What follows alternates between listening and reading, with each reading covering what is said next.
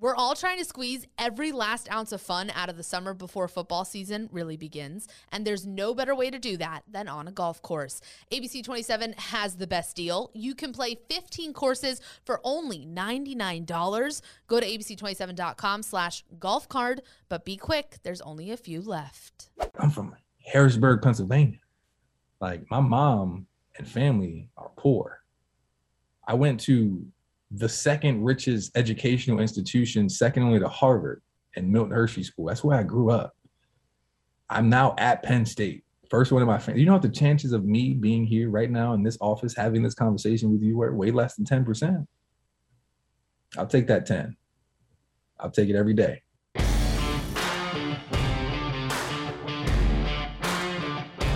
Nine days until college football begins. Can you believe it, Logan? Not at all. Kind of terrifying. Sorry, your summer is over. Hot boy summer's over? What am I going to do? I don't think that was a thing. No, it is. Hot boy summer? Yeah. I thought it was hot girl summer. Well, you know, men just have to make it all about themselves all the time. So, of course, here we are. That's a different topic for a different day. This is the Sports Extra podcast. We can't talk about anything else other than football, which means, Logan, you basically got through the summer without having to talk about baseball.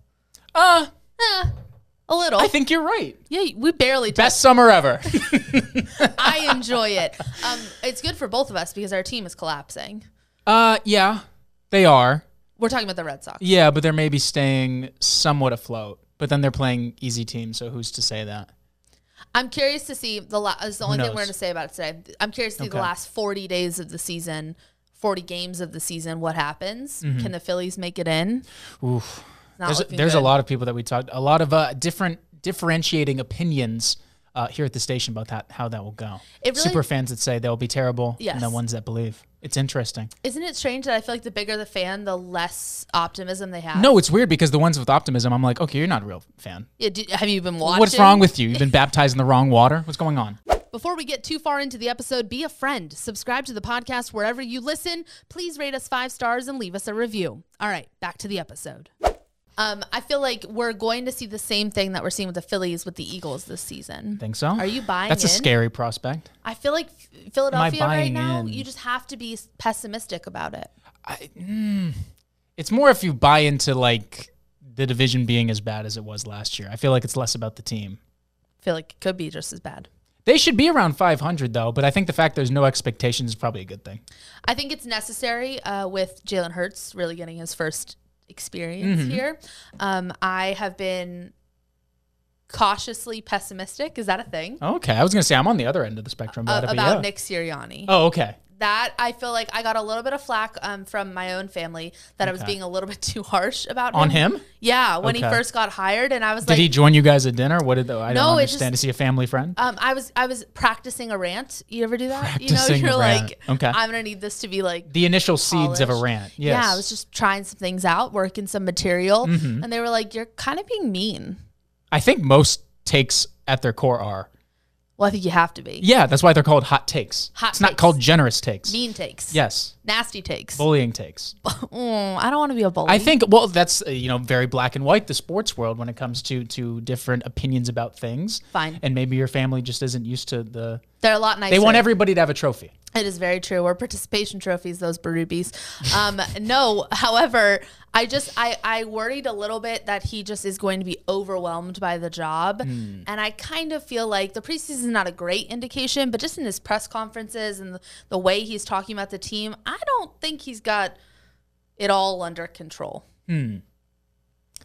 I think it's tough. I think once you sort of get into the actual season is when you'll be able to tell. Fair. I think he's kind of been the same guy since that initial press conference, because even just listening back to it. So I don't know. It's tough to sort of feel it out. There's also been crazier coaches that have gone through the league and like gone to playoffs and stuff. So sometimes you want your take to be right, where it's like these things are showing all of the warning signs that we've seen before, and then somehow it just goes against the grain. All the training camp talk since we were at training camp last week, not just Ravens, but just in general, is rookie quarterbacks and first-year coaches, right? Like, we're talking about Robert Saleh. We're talking about Motor City Dan Campbell. Like, I feel like there's so much attention on what are these first-year head coaches going to do, Nick Sirianni being one of them. Also, how do the rookies look?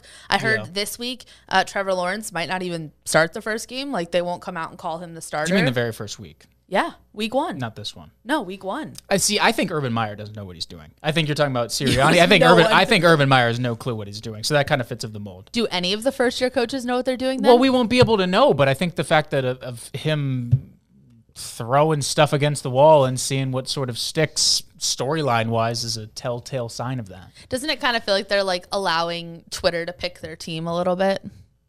Scary prospect. Like a Twitter team. well, think about it. Like, you throw Tim Tebow out there, see what the reactions like, sell some jerseys, and then it's like, ooh, they don't really like him. Yeah. And he was terrible. Let's cut him. That's fair. At least he gave it a shot, though. Believed in his dreams. I had a whole thing on this on Sunday night, so I won't open back into it. But I think it's good. For him or for everybody? For everyone. Why not? What about the people that just bought his jersey?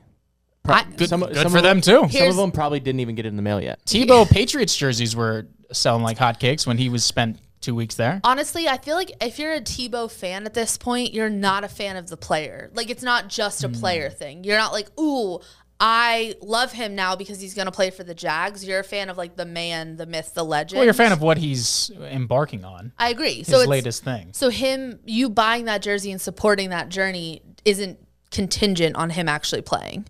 But you hope he does. You kind of hope it goes well. Can you imagine, like, maybe those are worth something one day on eBay? The actual jersey itself? Yeah, oh yeah. Well, how much down the line are we talking? I don't know, like, what do you buy it for? $150? $100? What do you buy if you want the ones they wear in the games, maybe. Well, if you want to go to China and get that for like $20 with no shipping. Those exist. He didn't play in any games. Yeah, but the jersey exists. China was definitely manufacturing Tebow jerseys. Oh, heck yeah. 1,000%. Okay, well, and the number's like off to the side. An authentic one, I think, will be worth $50 more than you paid for it in like 50 years. I guess that's one way of knowing. I don't know. Have to wait for time to pass. I don't know if any jerseys do that without being signed or anything like that. Like, Tyler, we don't need your logic in this conversation. Get out of here with your logic. I just wonder what would have happened if Tebow played in the 90s, where there wasn't social media. Like these are always my favorite debates because... Or just the style of play. Absolutely. Like maybe it would have suited him better, but I just feel like some of these athletes who put themselves out there and who are open with their platforms and what they believe in and what they stand for, like no matter what, people want to rip them on social media. That's true. And so it's like someone who really has always just preached positivity and loving your neighbor and loving... People don't want that. They're like, other people don't want that. That guy's They're like, stop worst. That. Cut that. We don't want to be happy. No. Here. Get out of here with that. No. Stop preaching. Yeah. So I am genuinely curious, and we will never have an answer on that, on what he would have been like as a player in the 90s. Because I just think the hate wouldn't have been there. And I don't know if it really bothers him or... I don't think it does at all. I don't think it bothers him at all. I don't think he does anything for anyone else, anyone else's approval, I should say. I agree. Which I think is kind of cool. We should all be like that. Yeah. Yeah. We should all be like that, but here we are. This utopian society is what we should all do. So, I don't know. I echo what you said last week where you were maybe it was privately, we were just talking about we hated kind of the draft leading up to the draft storylines and how that can be kind of exhausting and it's lying season, I believe you called it a couple of times. But I'm hypocritical when it comes to this because I hate that time of year, but I love the preseason. And that's what I was just about to say. Like we are in our element now. We can debate the heck. Well, there's more. The preseason doesn't reflect everything, but there's more of concrete evidence. A little bit. And not that it's realistic because you have certain guys that go up against the 2s and certain guys that go up against the 3s and the point of the game. And it's like, for instance, Steve Legore, a guy that we work with, an all-time guy, massive Broncos fan. We're watching the game that they played against the Vikings, and they're having this tremendous success. And then once it finishes up, you go, who was playing for the Vikings? But a guy who actually knows what it feels like. And with relative recency... that's the right way to say that. Yes. Okay, sorry. You questioning it makes it sound like it's not, but sure. English. I know it. Yes. Garry Gilliam grew up in Harrisburg, went on to play football and go to school at Milton Hershey. We know the athletes that Milton Hershey has produced over the years. Then went on to play for Penn State at a very interesting time in the same time frame that a guy like Jordan Hill played from 2009 to 13 with all the sanctions and Bill O'Brien coming in. And I just think his college career was so fascinating. And then he went on to play for the Seahawks and 49ers before retiring. And now he's back here in Harrisburg working with a group called The Bridge, which is like repurposing abandoned buildings. Making an impact. Oh, gosh. And it's like, okay, so you've done everything in football. You've had this, you've lived out your dream. You made it to the NFL. And now you come right back here and you're like, they're out there like demoing buildings and building them into like spaces where kids can come and learn and play and be safe and grow. Like, what a beautiful thing that's happening here in central Pennsylvania. And I think there's a lot of these recent NFL players who have retired, finished their football career, and they're doing this work. And I think it's so important. It's much more important and will weigh more heavy on the future generation than anything they could have done on the field. They realize that too, like especially and you'll hear from him, but his sort of impact, he's very well aware that all of these kids are not going to play football. They're not going to get to that level of where they do. And I kind of hope that is shifting, where kids realize that football isn't the only thing. Sports as a whole is not the only thing. Have those dreams, but realize backup plans are necessary too. So with that in mind, here's our interview with Garry Gilliam. Just before we got on here, we're talking about how many different things you're doing. What is your day-to-day like right now? What are you most focused on? Well, first and foremost would be being a father. But most focused on, I'd say, would probably be The Bridge. That's what's got most of my time these days. For people who are unaware of what The Bridge is, you guys have been working on this for a number of years. And my understanding is kind of repurposing some of those buildings and creating them into better community spaces for kids. But in your mind, what's the mission behind this group, and how do you feel that's been going so far? No, absolutely amazing. So within The Bridge, there's actually 3 different parts of it. There's the for-profit real estate development company. Then there's a nonprofit called Empower at the Bridge Foundation. And then we've also got a consulting company called The Branch. So what The Bridge essentially is, as you stated, we are looking to acquire these old buildings, convert them into mixed-use developments. We call those mixed-use developments eco-villages, that has a space not just for kids to come, but for the entire community to come to work, eat, live, learn, and play.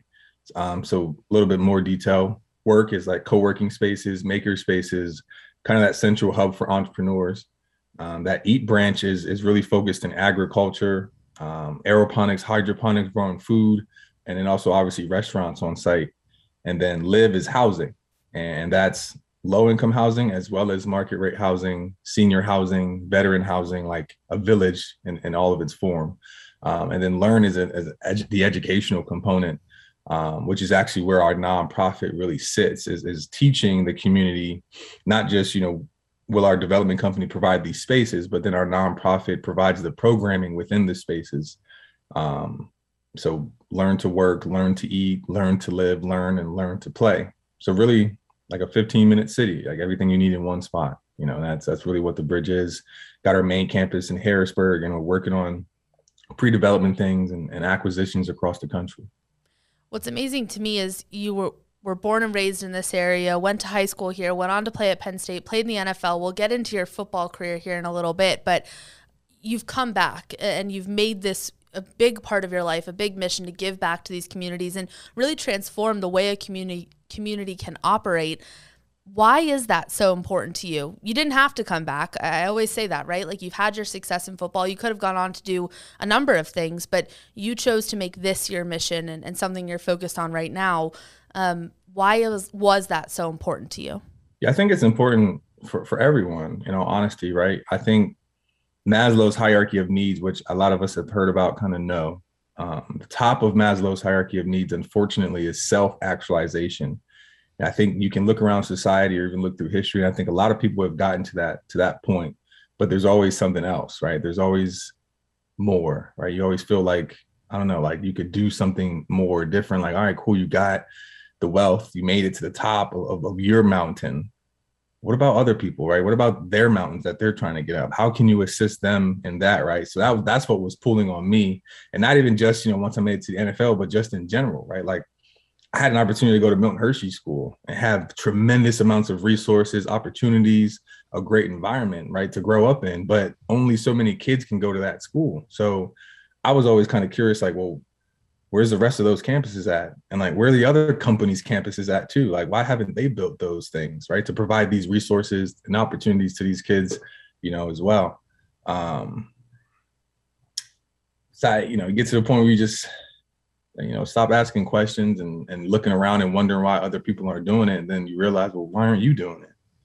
Right? Why haven't you taken an opportunity, taken a chance to try and replicate the model, that environment, that talent you grew up in, and do it in a way that's not just like a football camp, right? That's how most athletes come back and give back to the community, is a football camp. Now, there's nothing wrong with that. It's good to be active. And if you have a shot to make it to the NFL or NBA, please, by all means, capitalize on that. But of 300 kids that are going to one of those football camps, 299.9 are not going to make it to the NFL, right? Unfortunately. Now, that's not to squander their dreams, but you, sir, athlete, with this extreme platform that you have, let's be intentional with when we go home. Like, we have lots of eyes on us, and we can sway a lot of people. So yes, let's promote, the active culture, but let's not forget about, financial literacy or business or agriculture, right? Some of these other things that the rest of those kids may be interested in and actually have access to becoming professionals in. I just got to a point where like self-actualization was not the top. It was definitely more about community and kind of generations to come, right? Just kind of thinking forward and then realizing, well, a lot of the problems that I'm seeing aren't going to turn out too well. But luckily, I grew up in an environment that actually kind of has a lot of solutions for a lot of these issues in society, which is really rooted in education and the disparities that we have there. So that's why our nonprofit majors in educational things. I'm so fascinated. You and I are not that far apart in age. And when we were going through elementary, middle, high school, I think it was kind of this mentality of like, if you want to make it, you got to be famous or make it in professional sports, or like that's how you make your name. And we're starting to realize like maybe that's setting really unachievable expectations for kids, no matter how hard they work. Sometimes it's luck, it's size, it's things that you can't really control. But there's so much life other than that. How important do you think it is now that kids in high school, I feel like, are getting that education? Like, hey, you love football, that's great. You don't have to make it to the NFL to make it. You can shoot video, you can write about it, you can be a coach. Do you feel like opportunities for kids have expanded and maybe their education on those opportunities have expanded? No, I don't actually. I think a lot of those things have unfortunately been strategically removed from public schools, like William Penn High School in Harrisburg, right? That was a VOTEC school and it no longer exists. And that was providing great education, certification programs in those trades you mentioned, right? Barbers, salons, carpentry, automotive, right? All those things are extremely important to literally building up a community. So I can tell you from a development standpoint, looking to be inclusive in who is planning, building, executing the plan, to truly be inclusive and have everyone involved is extremely hard because there is a gap that needs a bridge, like literally, like there's a trades gap a talent gap, excuse me. So what do we do? Do we sit there and just complain about not having the talent? Or do we just look at the fire without tracking the accelerant? And then what is the root cause here? How do we start to solve that? Why aren't there enough minority developers or minority contractors or minority architects or minority grant writers or appraisal? Like, this is part of the exact system that we're trying to combat here, because all those things actually lead to the demise or not even building of generational wealth for groups of people, and not just Black or white, but literally groups of people, like the bottom 99% is really what I'm talking about here. Did you see this oppression growing up in the city as a kid? Is this something that you experienced? Oh yeah. It's what qualified me to go to the boarding school I went to. And it wasn't just, my generation. It had been that way for generations before too, right? So my mom is the youngest of 9 kids, and they lived in an abandoned row home in Harrisburg, up on the 3rd floor in one room, so no one saw them, and be a little safer up there, siphoning electricity from neighbors, having a kerosene heater in the room. You gotta wipe the soot from your nose and stuff before you go out in public and try and go to school and stuff, right? That was the way my mom grew up, 60s, 70s, and 80s. And it was tracking that way for me too, right? You know, mom and I weren't in the best situation. Harrisburg, I mean, to this day, is still not in the greatest situation. It wasn't that way when I was younger, nor when mom was younger, right? So you definitely, it wasn't just seeing it, it was experiencing it. And then going to, you know, the boarding school that I went to, those were the only kids that were allowed to go there, were for families below the poverty line, orphans, foster kids, like kids coming from some pretty bad situation, unstable backgrounds.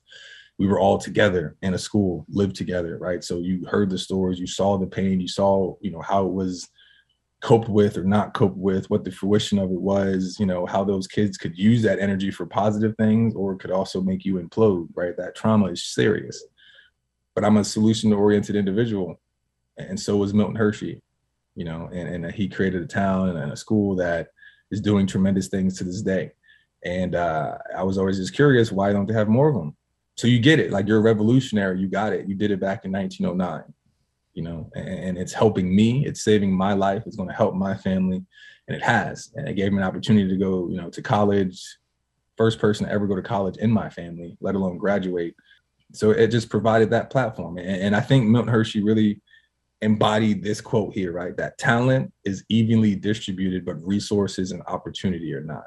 And then growing up and leaving that campus and going on to college and into the real world, you start to see like that foundation, those values, the morals that were established there, like the way of thinking, the concepts, aside from obviously just the education, you know, a lot of those things played a significant role in the way that not just myself, but all the graduates become who they are, which is why they're all founders of the bridge too. They get it, they lived in it, and then they saw the solution, right? All right, so if we can replicate this thing or bring pieces of it, you know, back to our hometown, we can just change one life. Could you imagine, you change one life, and that one life then changes millions. I think it's beautiful that what Milton Hershey built 100 years ago is kind of the impetus for what you're going to build here over the course of your life. And I think that's really beautiful that you didn't just take an opportunity and make your life and your family lives better, but you're trying to change a whole community based on that model. I think that's really, really beautiful, if I can be honest. Thank you very much. Thank you. Yeah. And like I said, I think everybody, you know, in a inward kind of way is pulled toward that. But there are things in the way, other needs that take priority over that. Like, as much as I would love to go and talk to, you know, in the hood and talk about the importance of composting and solar panels and water collection, you know, my man's worried about having electricity, you know, heat and food and paying the rent, right? There are some basic needs that need to be taken care of. And then moreover, like, before we can get to the sustainability stuff, like, there are cultural things going on, traumas that need to be, you know, taken care of, love and belonging, like the home, you know, is single parent homes are an issue. Why are there so many single parent homes?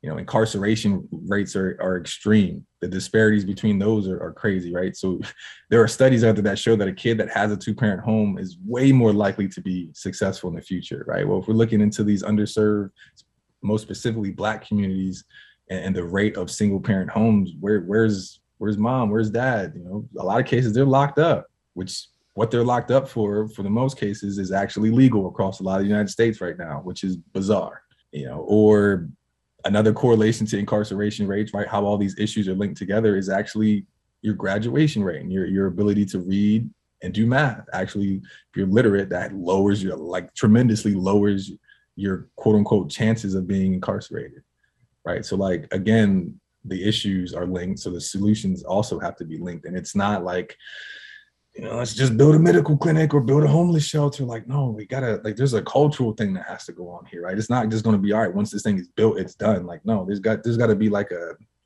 this is the tree, and you got to get the water and the nutrients out, you know? I think about what you said a little while ago, being the first of your family and to be the first to go to college. That must have been a really transformative experience for you. But was it also a ton of pressure, you know, especially at the time you went to Penn State and everything that was going on that campus, and you're trying to play football and trying to get a degree, and you're also the first to go to college, so you don't have a whole lot of family resources or perspective on how to get through that. What was that time like for you at Penn State? Yeah. Man, Penn State was a few mountains, to say the least. But yeah, no. Not only was, you know, I was the first one to go to college, right, in my family, But let's look at it even from like a Milton Hershey perspective, because like, I mean, that in of itself is a whole experience, right? To kind of set up success in Penn State or at Penn State. But it still smacked your boy in the face, you know, like they had this thing at Milton Hershey called the whole man concept, right? There was a whole woman concept, the whole person concept, but our basketball coach really hit it hard. And he's like, look, not only do I expect you guys to be great basketball players, right, but I expect you to also be great football players and great track athletes, or whatever sport it is you decide to play outside of this season. I expect you to be a 3-sport athlete. And as a top athlete, we expect you to be a top scholar. And we're not just striving for C's and B's. Like if we want you getting straight A's, like that's significantly different than a public school, right? Like if you're a top athlete, they're like, nah, go ahead, whatever. You know, who cares about math and, you know, whatever. No. Like now you have a magnifying glass on you. Then there was, you know, you're taking care of your spiritual wellness, right? You're involved in the spiritual programs at the school, right? So myself, I was a Sunday school teacher. And then the fourth and final was your community engagement, right? Are you going, like, if you are a senior, junior, sophomore, high school, are you going back and talking to the younger kids that are going through what you're going through, right? Like I went to that school at 8 years old and I was dropped off and my mom left. Like she didn't tell me that I was living at that school. She didn't tell me she was not coming back that day. Like it was rough, hard, impossible. So like that moment, you know, in college was different. You know, that college for most people, that's their first time kind of separating from mom and the fam. Nah, I've been gone for 10 years. I'm good, right? And the school, you know, we did chores all the time. So like I knew how to wash my own clothes and cook my own food, right? You get into college and people don't know how to wash their clothes. I'm like, yo, what? And so, you know, it definitely prepared me for college. So some of the, you know, nuanced things that you don't necessarily think about, that transition was great. And then even on the academic side, right? Like, again, that whole man concept, that environment, that culture, if you will, at the school I went to was what I was used to. Like, you're not just here to play football, sir. We are here to get our degrees. That's called the great or grand, I forget which one he called it, the grand experiment at Penn State. Like, not only are we going to tear you up on the football field and be a top 25 school yearly, but we're also going to have one of the highest graduation rates. And we have academic All-Americans and academic All-Big Ten players, right? That's, again, the standard. Well, I like that. That matches the whole man concept, right? Top athlete, top scholar. And then Joe Paterno was the embodiment of community, you know, give back. Like, I mean, he's got a whole library based in education, right? So if you kind of see a trend in my life, there are certain things that were just consistent. Like, all right, I like it. So anyway, so Penn State, while at Penn State, I actually triple majored in business development, advertising, and psychology. I mean, shoot, I had a full scholarship and I was like, y'all paying for this? Oh, well, I'm definitely getting it. Yeah, 100%. But no, I had some extra time actually for about half my college career because I had a really bad injury. It was my redshirt freshman year. I tore my ACL, my MCL, my meniscus, part of my patella. And then I had 3 bone bruises because the way my leg hyperextended. And that was supposed to just be 2 surgeries. So I was going to be out of football for a bit anyway. Now, in between these 2 surgeries, I developed a staph infection in my bone marrow. Right. So not only that injury in and of itself is going to put your career at risk. Now my life is at risk. Right. So even long story short, I ended up having 5 surgeries. 5 altogether. 2 were to repair the ligaments and things, and then 3 were just for the infection. Like they had to go into my body 3 times, like not a scope, but cut all the way open and try and start clearing that stuff out. Had a PICC line in, was taking crazy painkillers just so I could sleep and be able to try and get up and go to rehab and forget going to class. I wasn't going to class. It wasn't happening. And you want to talk about not feeling like a whole man. Like I'm not playing football. I'm not going to class. Definitely not contributing back to my community. And you want to talk about spiritual wellness? I want to quit. I don't really want to play football anymore. I don't want to do this. Like, why? Football is what did this to me. Why? Like, I've been a great man, been doing what I needed to do. Like, why is this happening to me? And all the while, as you stated, right, that was also while we were going through all the BS with Joe Paterno getting fired and them trying to destroy our football program, right? That was literally the year that I was coming back after being out for 2 years. So now my coach is fired. I've been out for 2 years and a new coach is coming in. I don't have any tape. I was a redshirt freshman when I got hurt. I maybe got, 4 or 5 games under my belt, some film from years ago. And lo and behold, the guy that's coming in, he's like an offensive genius from the NFL, right? From the Patriots, Bill O'Brien. And you know which position is highlighted a ton in his offense is the tight end. And that's my position. And I was the starting tight end before I got hurt. And I'm hoping to get that back, but they didn't recruit me. They don't see if I can play. There's dudes that are great, like Jesse James and Kyle Carter and Adam Brenneman. Like, these are the dudes that are behind me, right? Like, yeah, good luck, G. Right. So it was tough. Like, it was a lot going on, to say the least. I did earn my starting spot back. So like, as hard as Penn State was, or any of these other things like in my life, I've always looked at them as opportunities of growth. Every single day you have a choice, right? You either get better or you get worse. You don't stay the same, because we are ever changing. So if you have that choice, like, please, by all means, choose to get better, even if it's just 0.01%, right? If you have the ability to walk, talk, breathe on your own, right? I know what some of that's like to be taken away. Don't take it for granted. To be at that place, to make it all the way back to being a starting tight end for Penn State after all the coaching drama, after all of the transition, and then go undrafted, but still make it to the NFL. Like, how do you look at that progression? Is it miraculous to you? Was it just the pure hard work that made that happen? Like, how do you look at that success? Yeah. Shoot. I went to Penn State for 3 reasons. One, it was fairly close to home. I had lived now at a boarding school for 10 years. I want a chance to, if I want to go home. And if fam wants to come up and see me play, they can. So, my university has to be fairly close to home, 1. 2, my degree needs to mean something. Like, I can't be going to, Ohio State, where they're saying they're coming here to just play football and probably getting pushed through their education and probably not going to graduate, right? So their degrees doesn't mean anything because they don't have one. And even if they do, their employers are probably assuming, because they were an athlete, that they were kind of push through, right? So I like that shade to Ohio State. I'll take that. Yeah. Buck the, you know what I'm saying?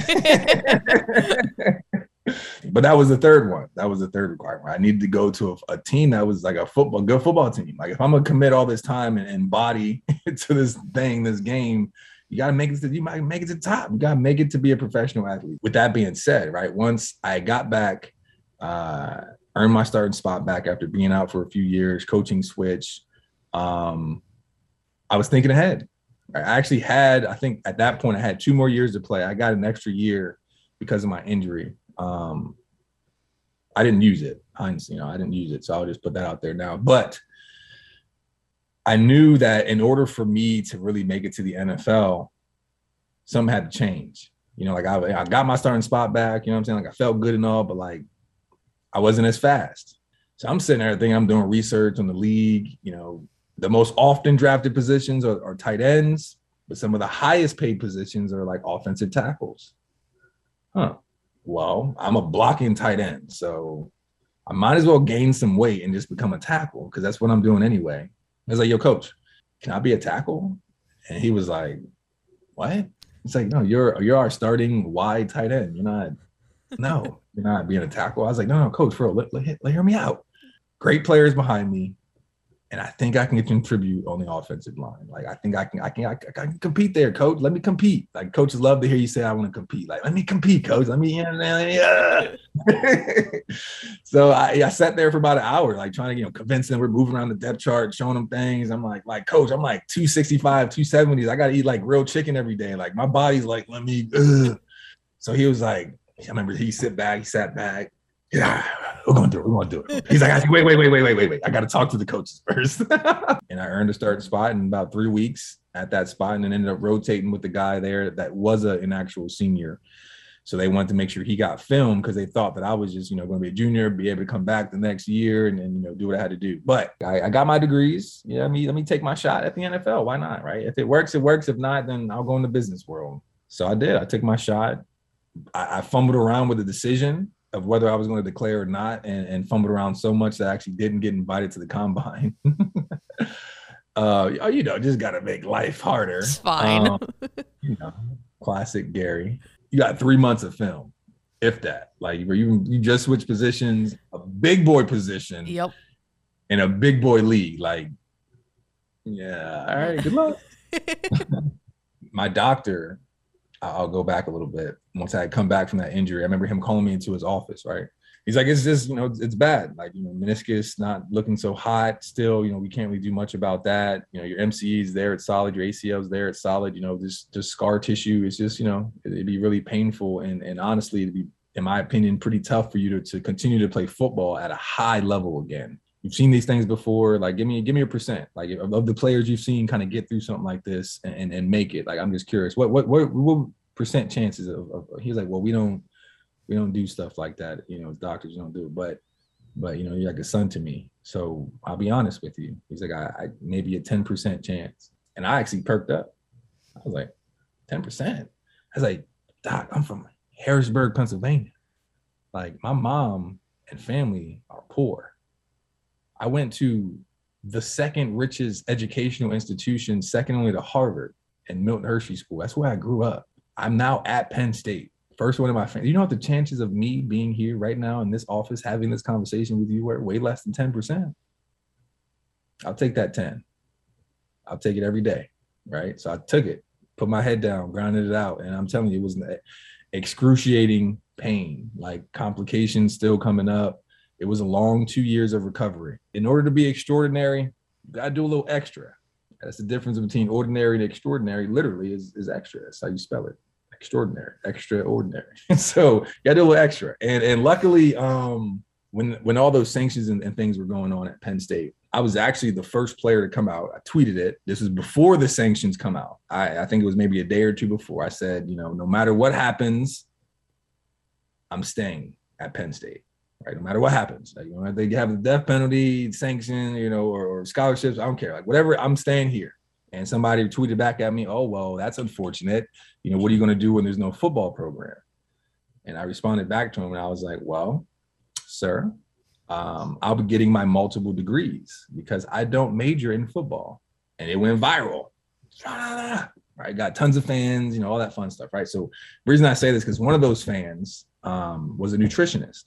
And she, we were in communication. She was like, hey, if there's ever any nutritional needs, that you have, please let me know. And I was like, hey, look, yes. She was like, I want to just put you through a 3-week liver detox. So 3 weeks, I went out there, right? 3 weeks. And in 3 weeks, I lost 19 pounds of fat and gained 21 pounds of muscle. Oh my gosh. Only opportunity I had now to showcase for the NFL was my pro day.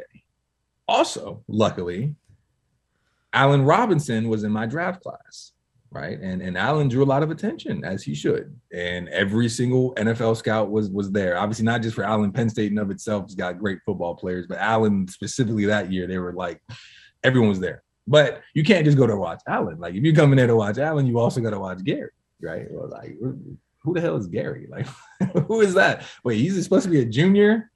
And he's a tackle. Like, he's moving kind of fast, but wait, he's moving really fast. Oh, wait. So I ended up putting up some of the top numbers, like literally 1, 2, or 3 in all athletic drills across the country at my position.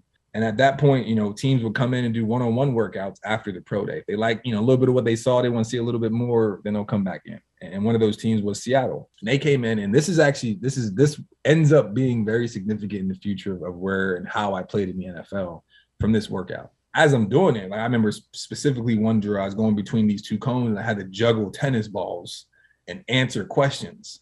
Like, what's your mom's middle name? What kind of car do you have? What color is it? What year was it made? Like, coach was like, look, I want to make sure not only that you can, like, move, he's like, I want to make sure you can think while you're tired. Right. And I'm like, I'm with this. Like, this is like smart athletes. That's I went, yes. That's your whole career. Yes. I tore that up, right? And they, we like you, but kind of said what every other team said, just you don't have much experience. You do have the intangibles, and we think you could be a really good player. I'm like, all right, well, let's see what's up with the draft then. So the draft comes.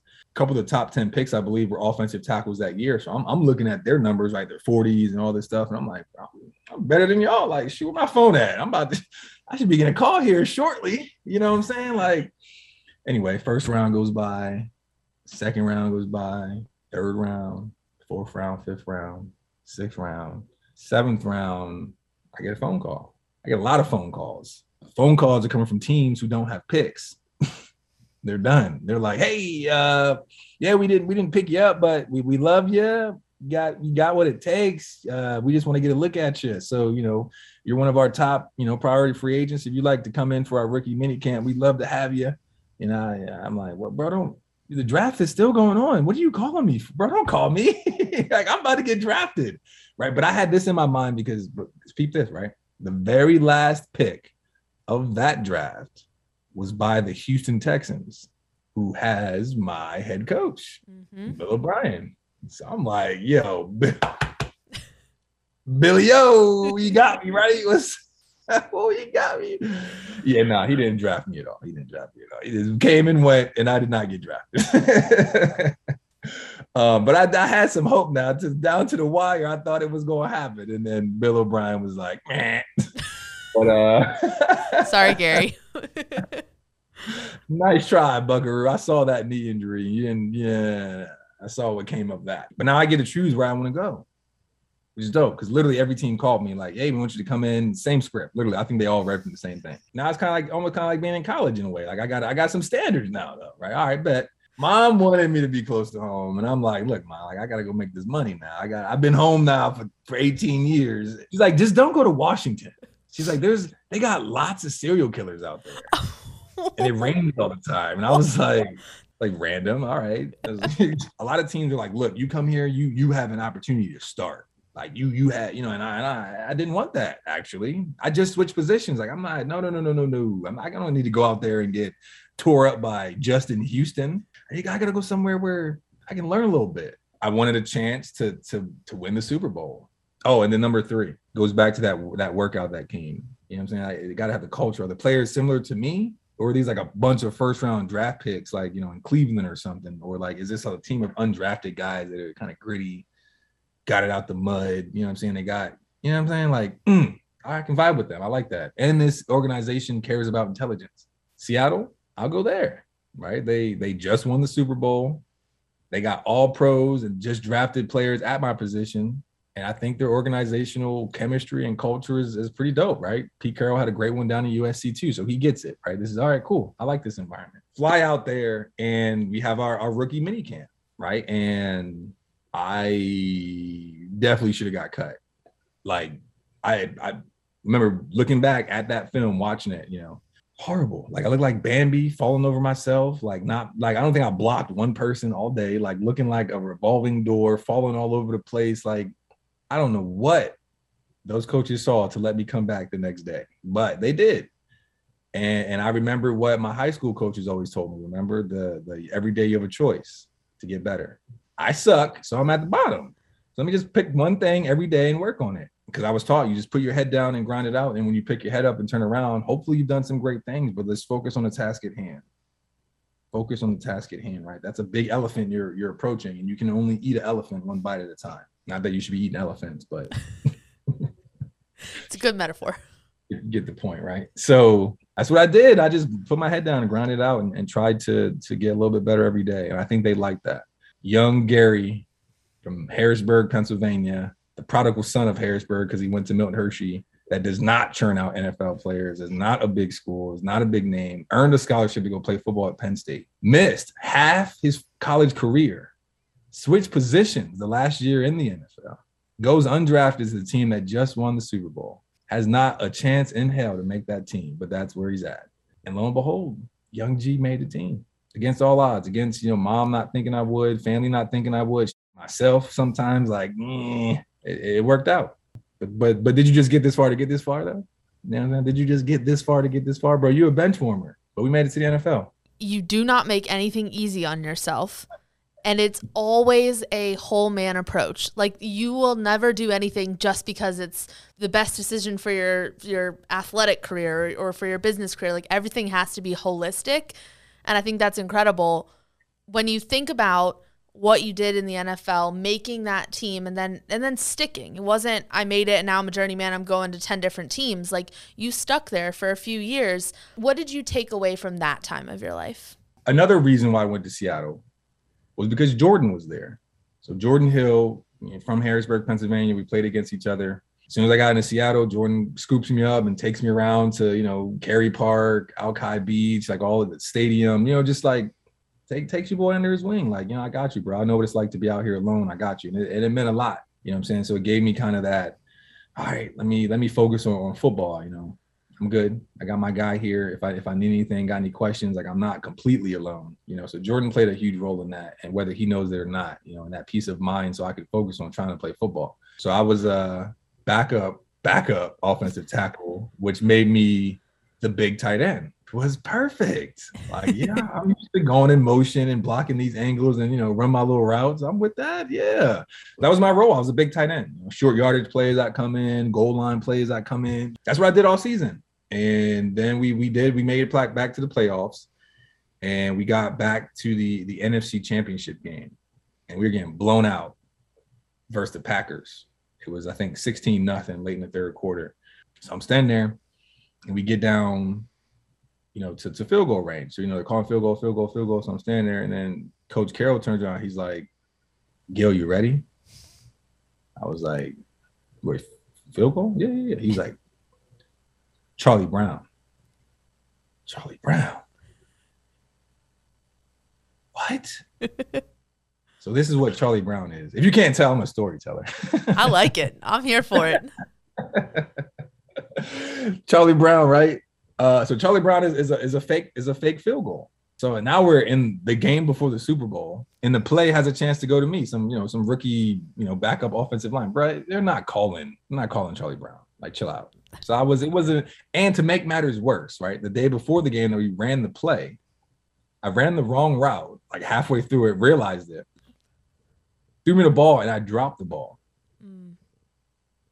I'm like, oh, they're definitely not calling. So again, back to the moment. Come out, coach calls Charlie Brown. We line up. We're on the right hash mark. So it's key to go my way. The guy's right in front of me.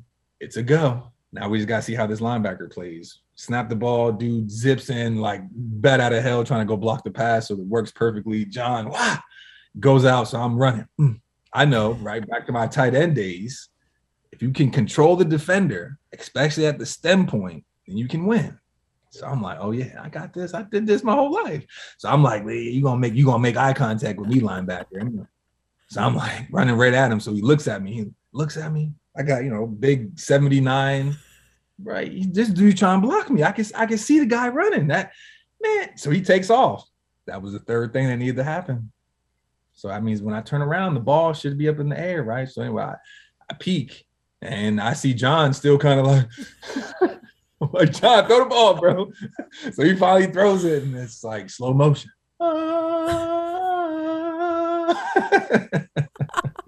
And our coach would always say, exaggerate possession in high school, right? Look it in, tuck it away every single time. I don't care if it's a little 5-yard pass. You look it all the way in and tuck it. So I was like, bet. That's, you know what I mean? I'm gonna look it in, tuck it away.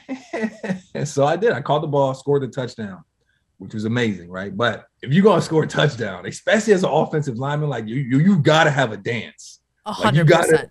But I was like less of a dancer and more of like a cerebral guy. Like I want to like shoot a dagger at the other team. Like example, like if we were playing, like when we were playing the Panthers, you know, if I would have scored my touchdown, I would have did Cam Newton's little, you know what I'm saying? Like we're playing the Packers though, and Aaron Rodgers. He got his little, you know, he's saying his little little discount double check. No, you did not. Gary. Scored the touchdown, hit him with the discount double check. The crowd went crazy. Savage. But what's wild is unplanned. John Ryan, right? The Lucy of the play, the one that threw the ball. He used to play for the Packers and was cut from them. Turns to their sideline. Oh, no. Also hits him with the discount double check. It was wild. It was the greatest thing ever, right? But you still down 16-6. Well, it got like, all right, you scored a touchdown, but did y'all win the game? You know what I'm saying? So I'm thinking like, all right, this touchdown is cool and all, but like, if we don't win the game, I don't want to talk about this touchdown. Why would I, you know what I'm saying? I don't want to talk about that. And it is a slim chance that we're going to win. But we'll be always the Seahawks, boy. We tell you, we're going to bend, we're not going to break, and we just need a blade of grass. Literally, just give us one blade of grass. We're going to defend it, and or we're going to score over it. That's the mentality. Not only is that rare, right, an offensive lineman to score a touchdown and a fake field goal, right, that's rare in of itself. Then we had 2-point conversion at some point in the game. We had an onside kick recovery when literally the entire world knew we were kicking an onside kick. Yep. Recovered it. Had multiple 3rd and 4th and long conversions with runs. Even after all that, my man Aaron Rodgers still was diming it up overtime. We need to get the ball. Like, you don't give it to Aaron Rodgers because it's sudden death. He's going to go score. And our defense is not stopping him today and just didn't stop him. So we got to win this toss. Seahawks win the toss. Oh, we're going to get the ball. We're going to go score. So we get the ball going in. Cobra. Man, Russ sets back. Boom. Bombs it up to Jermaine of all people, right? Bro, Russ, you still going? I remember we were taught, but we hold fast. We lock in. We have trust. We love each other. This is coming back to you, bro. Bombs it to him, right? Defender, Drake's all over him. Like, I'm talking all over him. My man Jermaine catches the ball. Touchdown, Seahawks going back to the Super Bowl. What? I remember Cliff Averill, Michael Bennett coming up to me right after the game like, Gary, do you understand how significant your play was? Changed everything. You'll go down in history for that play. And in the moment, I was like, nah, well, we're going to the Super Bowl. Yeah. Which we did, right? And I think what happened at the Super Bowl low-key makes this game even more significant because we lost the Super Bowl. That was the one where we went to the 1-yard line and decided to get fancy and not call jumbo and throw the ball and got picked, which we all knew was happening because I was ready to go in and didn't. Oh, so you weren't on the field for that interception against the Patriots? Well, they should have had me on the field. I would have probably drew the attention of the defense. Oh, check fake. Watch that guy. Let's let me run a corner. You'll pull probably 3 safeties over there. Anyway, that was my first year with the Seahawks. And then I ended up earning a starting spot after that. And I was locked in there for a bit. And then earned a few more contracts with the San Francisco 49ers. And then that's where I played as of late. And, you know, not many fun stories in the NFL aside from that first one.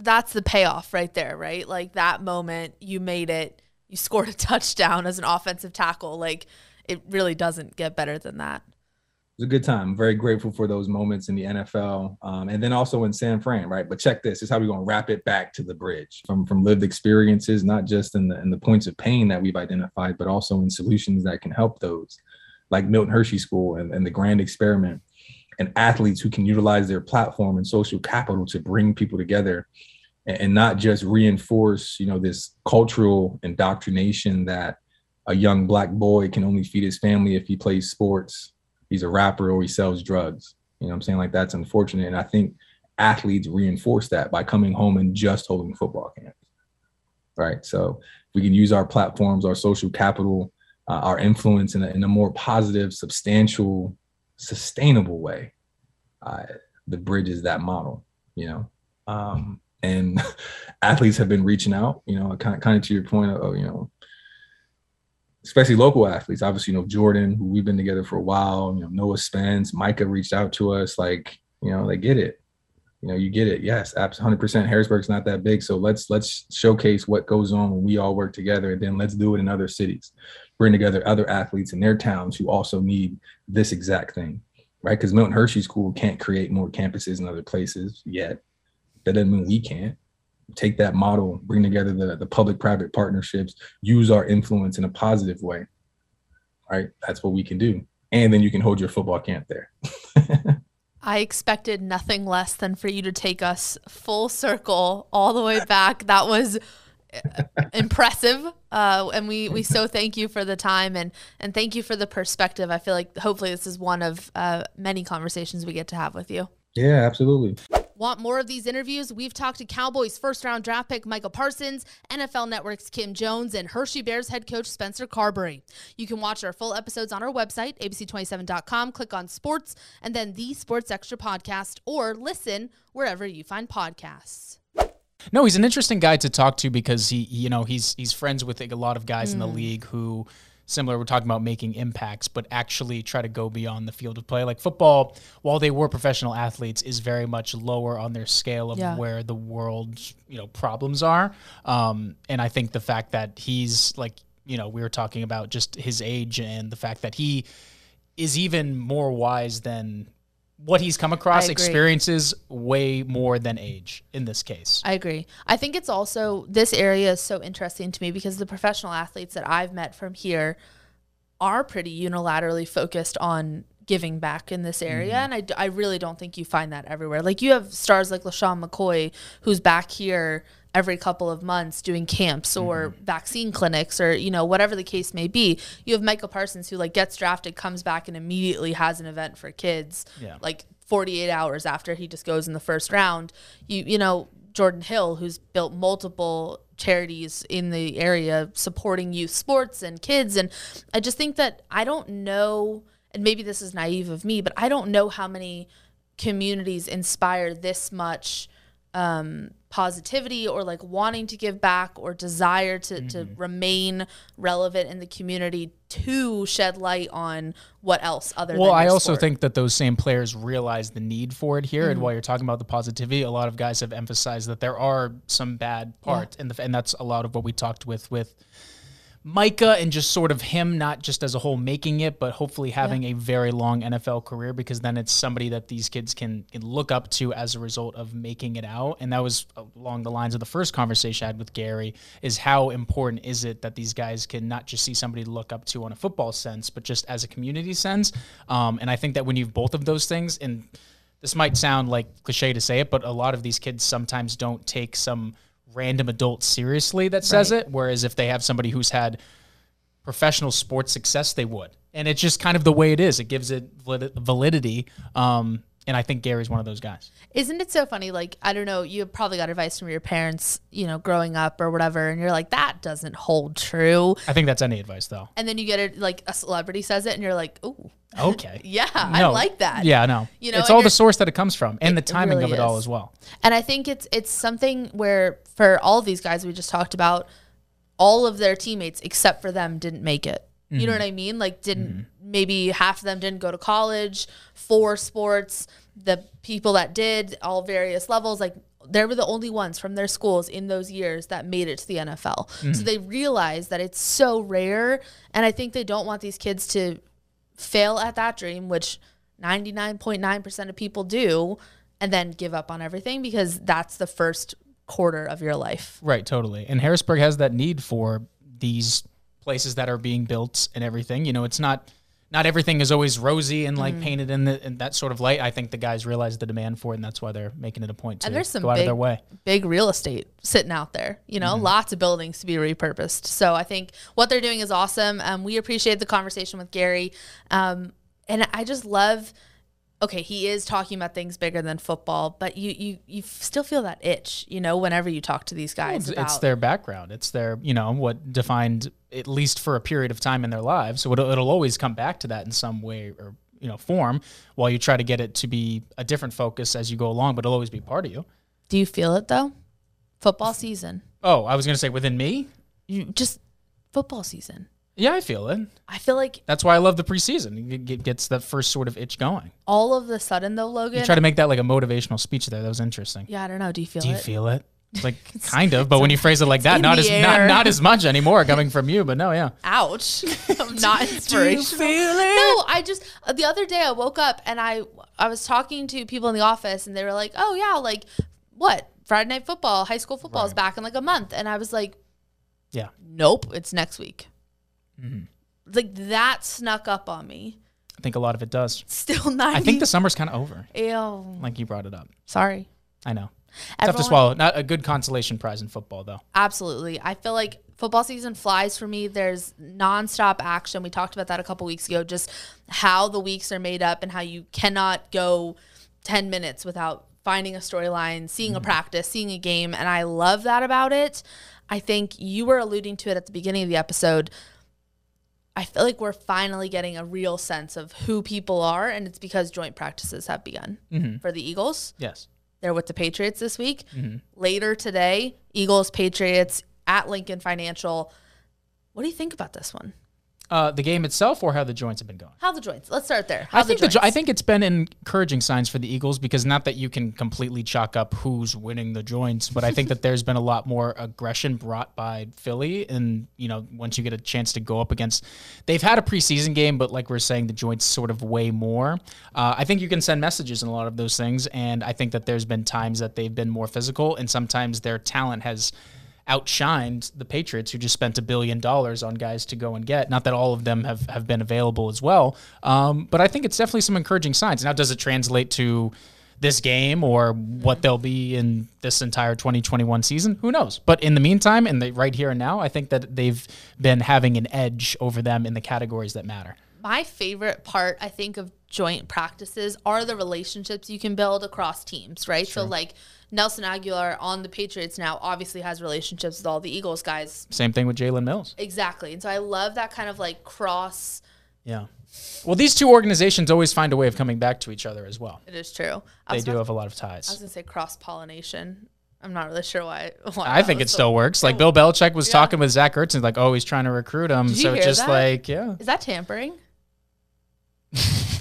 I think guys are allowed to have a conversation. I don't know. Is that tampering? Stay away from him. You're tampering. You're tampering. It's like being at like the delivery room at a hospital with like a future, like, hey, you're tampering. You're talking to your son. Stop. You're tampering. Get out. Relax. I don't know. It feels like a touchy. The legal tampering period and the illegal tampering period. It's a thing. I think childbirth counts as the legal tampering period. I don't know why we had to bring that into it. The most extreme example. That's how it has to go. All right. Well, so I think the Eagles are doing well is my main point. My favorite part was Jalen Hurts talking about Cam Newton. Did you see the soundbite? I don't think I did. Okay. It wasn't to me. I'm going to the nth degree of this one, but he basically was like, "Oh, there's a lot to learn from him. Like, he's an older athlete. Like, this whole thing." Mm-hmm. But the way he said it and the way it like came out on Twitter was like, "He's old," and I was like, "Wow, trash talking." Disguised in praise. Hurts is one of those guys that like grew up watching Cam though. And that you can't fight that fact of being like literally based on a timeline. Mm-hmm. If you grew up watching a player, it's going to be it's the same thing with Brady playing with, guys that were growing up in diapers when he was first in the league. Yes, however, Brady is 43, Cam is 32. Yes, but I'm saying it's the same method of thinking where guys grow up in a certain period, and obviously babies aren't going to remember Tom Brady playing in his first Super Bowl, but guys that are 13, 14 years old, like Hurts was when Cam was still on the scene and winning Rookie of the Year and then eventually an MVP is a whole different thing. I just think you're acknowledging the time-space continuum. You're acknowledging time, Alex. You're acknowledging time. Yeah, no. I don't think it's a dig. It's facts. I want it to be a dig. Why? You need some hot take. I need something to talk about. Coming out of this? No. That's not the place to get your hot takery, though. Why not? In a press conference? Where else are you supposed to get it? But I mean, between these two teams, like, what do you think? They have beef? No. No. I'm sure Hurts idolizes him. That's what I'm getting at. I would agree. But I think there's like, it's like, when someone compliments you and you're like, ooh, no one ever does that? No. Got it. When they're like, okay, Logan, your hair looks good today. Well, thank you. I take a lot of pride in it. A lot of pomade. But see, if I say today, you're like, wait a second, did it not look good yesterday? Mm-hmm. You're clearly not as insecure as I am because you hear a compliment, you got to go like, wait, he called me an older athlete. Does he think I'm old? Cam doesn't think that way. Does he think I'm washed up? Cam doesn't think that way. It's a former MVP. It'd be one thing if it was like a guy that's been a fringe player forever. You can't win MVPs and like, even though like he was not signed for long periods of time, these guys' confidence and egos are on a whole different level. They don't think about the subtleties of that. Now, if he were to not be the starter at some point this season, that's a big ego hit. That's a completely different thing. He's not psychoanalyzing every word. And also, the conversations that they've probably had on the field are much different than the ones that he's going to... Was he going to go read the transcript of a press conference from Jalen Hurts? I did send it to him. I DM'd you it. did? Yeah, I was like, look at what he said. He's got a lot going on. I have a check mark. Maybe he'll see it. If he's on scene, I would be very impressed. But you're really looking for something here, huh?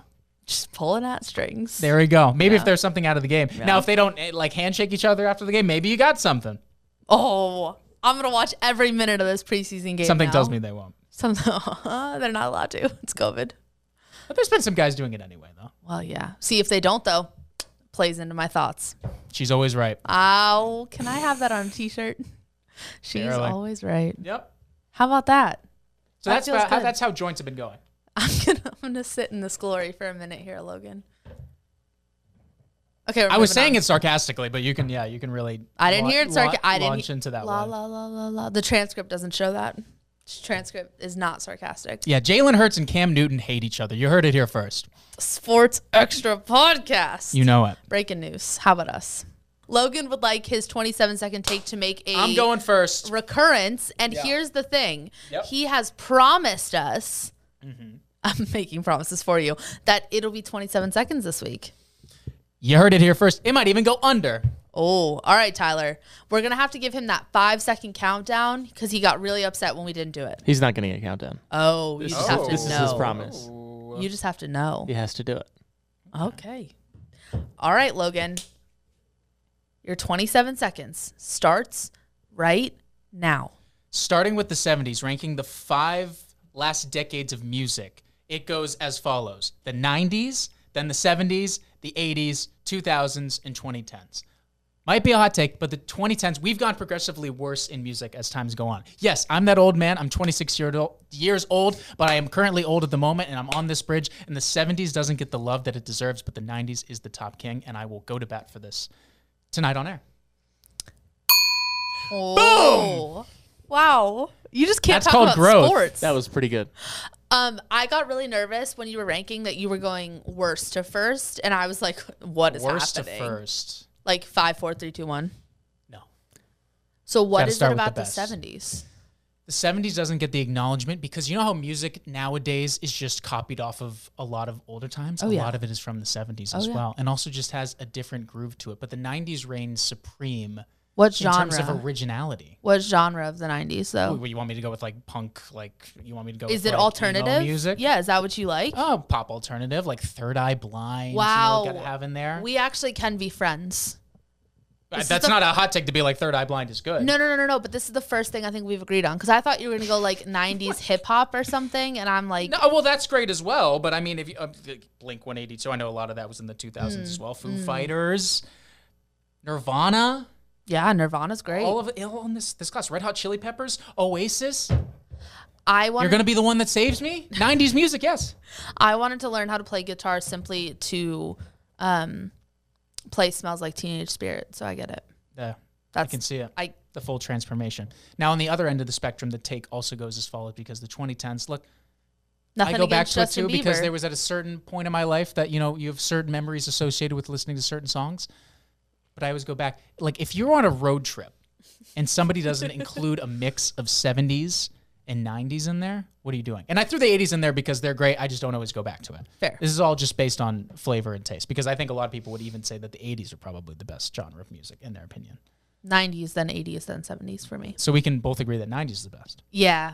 I think it's 2000s is great as well, but I just don't think top to bottom that it had the stars, the symbolism. A lot of one-hit wonders in there. I'm also just... Wasn't New Kids on the Block in the 90s as well? Yes. If not late 80s. Aren't they kind of old? We'll give it to the 90s. We'll give it to the 90s. That telling you. NSYNC, Backstreet Boys. But I am going to go on. I think I'm going to create a poll of what people feel is... But I want people to rank them. I don't want people to just be like, what's the best genre? Because how do we do that? That's only half the take. I might just tweet it out. Have and ask people to rank and have Fair. people rank them. But the poll is always better. All right. Or you could just make a poll and the results are the people's ranks of the... Oh, that's a good point. But then I'd have to make an option for every single listing though, right? Because then the poll would be what would be the best genre of music. Unless I make 2 of them and then be like, and also rank these. Now it's getting more complicated than it has to be. Yeah. Maybe I send Logan's going to send a singular tweet and get us 2 to respond. This is important. I like it. It's good research. And it also makes me feel old, like I said, because like, kids these days, they don't know music. I've often thought 26 super old. Yeah. Yeah. Again, going back to we were talking about Garry Gilliam, it's about weighing out life and experiences and not actually age. Agreed. I've clearly seen a lot. I often musically think that about you. I say, Logan, he's lived a lot that of life. Veteran, that guy. He has lived a lot of life, that guy. I think that we could have, because Fink, sneaky big music guy. Oh, Sneaky big music guy. I think this could be a really passionate subject for him. If somebody's in for him, I'm going to lose my mind. Tonight? Yeah. All right. Well, you better be in, Fink. What, are you on vacation or something? No, we got to talk music. He's not in tonight. Oh. break. Well, I'm going to call him and he's going to come in. All right, just for you. I can't tell him why he's coming in, but you're coming in. Is this your banana phone? Hello. Hello. Okay, maybe I don't know your number. Yeah, he wouldn't give that to you. Maybe I do. Send him a little text. All right, we'll find out. I need you. Tune in to ABC 27. See if Logan gets his answer. Tyler, do you have any parting thoughts for us? Tough here? to beat that one. That was just so 27-second take.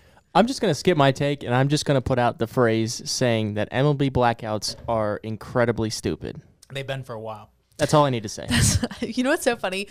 We have been out of the studio with this grouping of people for a very long time. I'm 90% sure, like 6 episodes ago, that was Tyler's take. It's still here. Still mad about it. It's also ironic because they also have like the most ways of watching things. It's true. So like NFL, like Sunday Ticket hasn't translated past like DirecTV. Like MLB has like 5 you can watch like on your tablet and like all these different ways, but there's still the blackouts and it's still a glaring problem. It is funny. You think everybody would figure all these things out by this point and just where we are as a society and being able to access everything? Here's the deal. They're making so much money. They don't care. Matter. They do not care. It's a fair point. So it's like, it's a problem that we all deal with. And yet they're like, well, the common people. We're getting paid. Doesn't matter. Mm-hmm.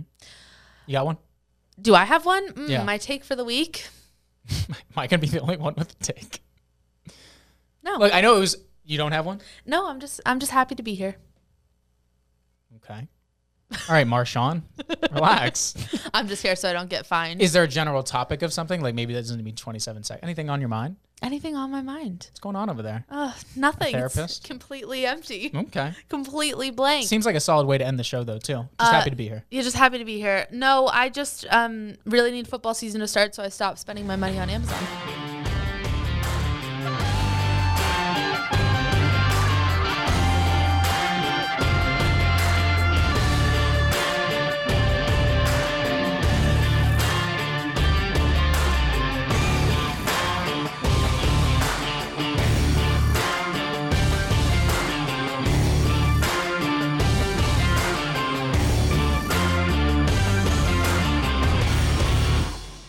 Thanks for making it to the end of the episode. If you've gotten this far, you clearly must like what you've heard. So could you subscribe, rate the show, and leave us a review?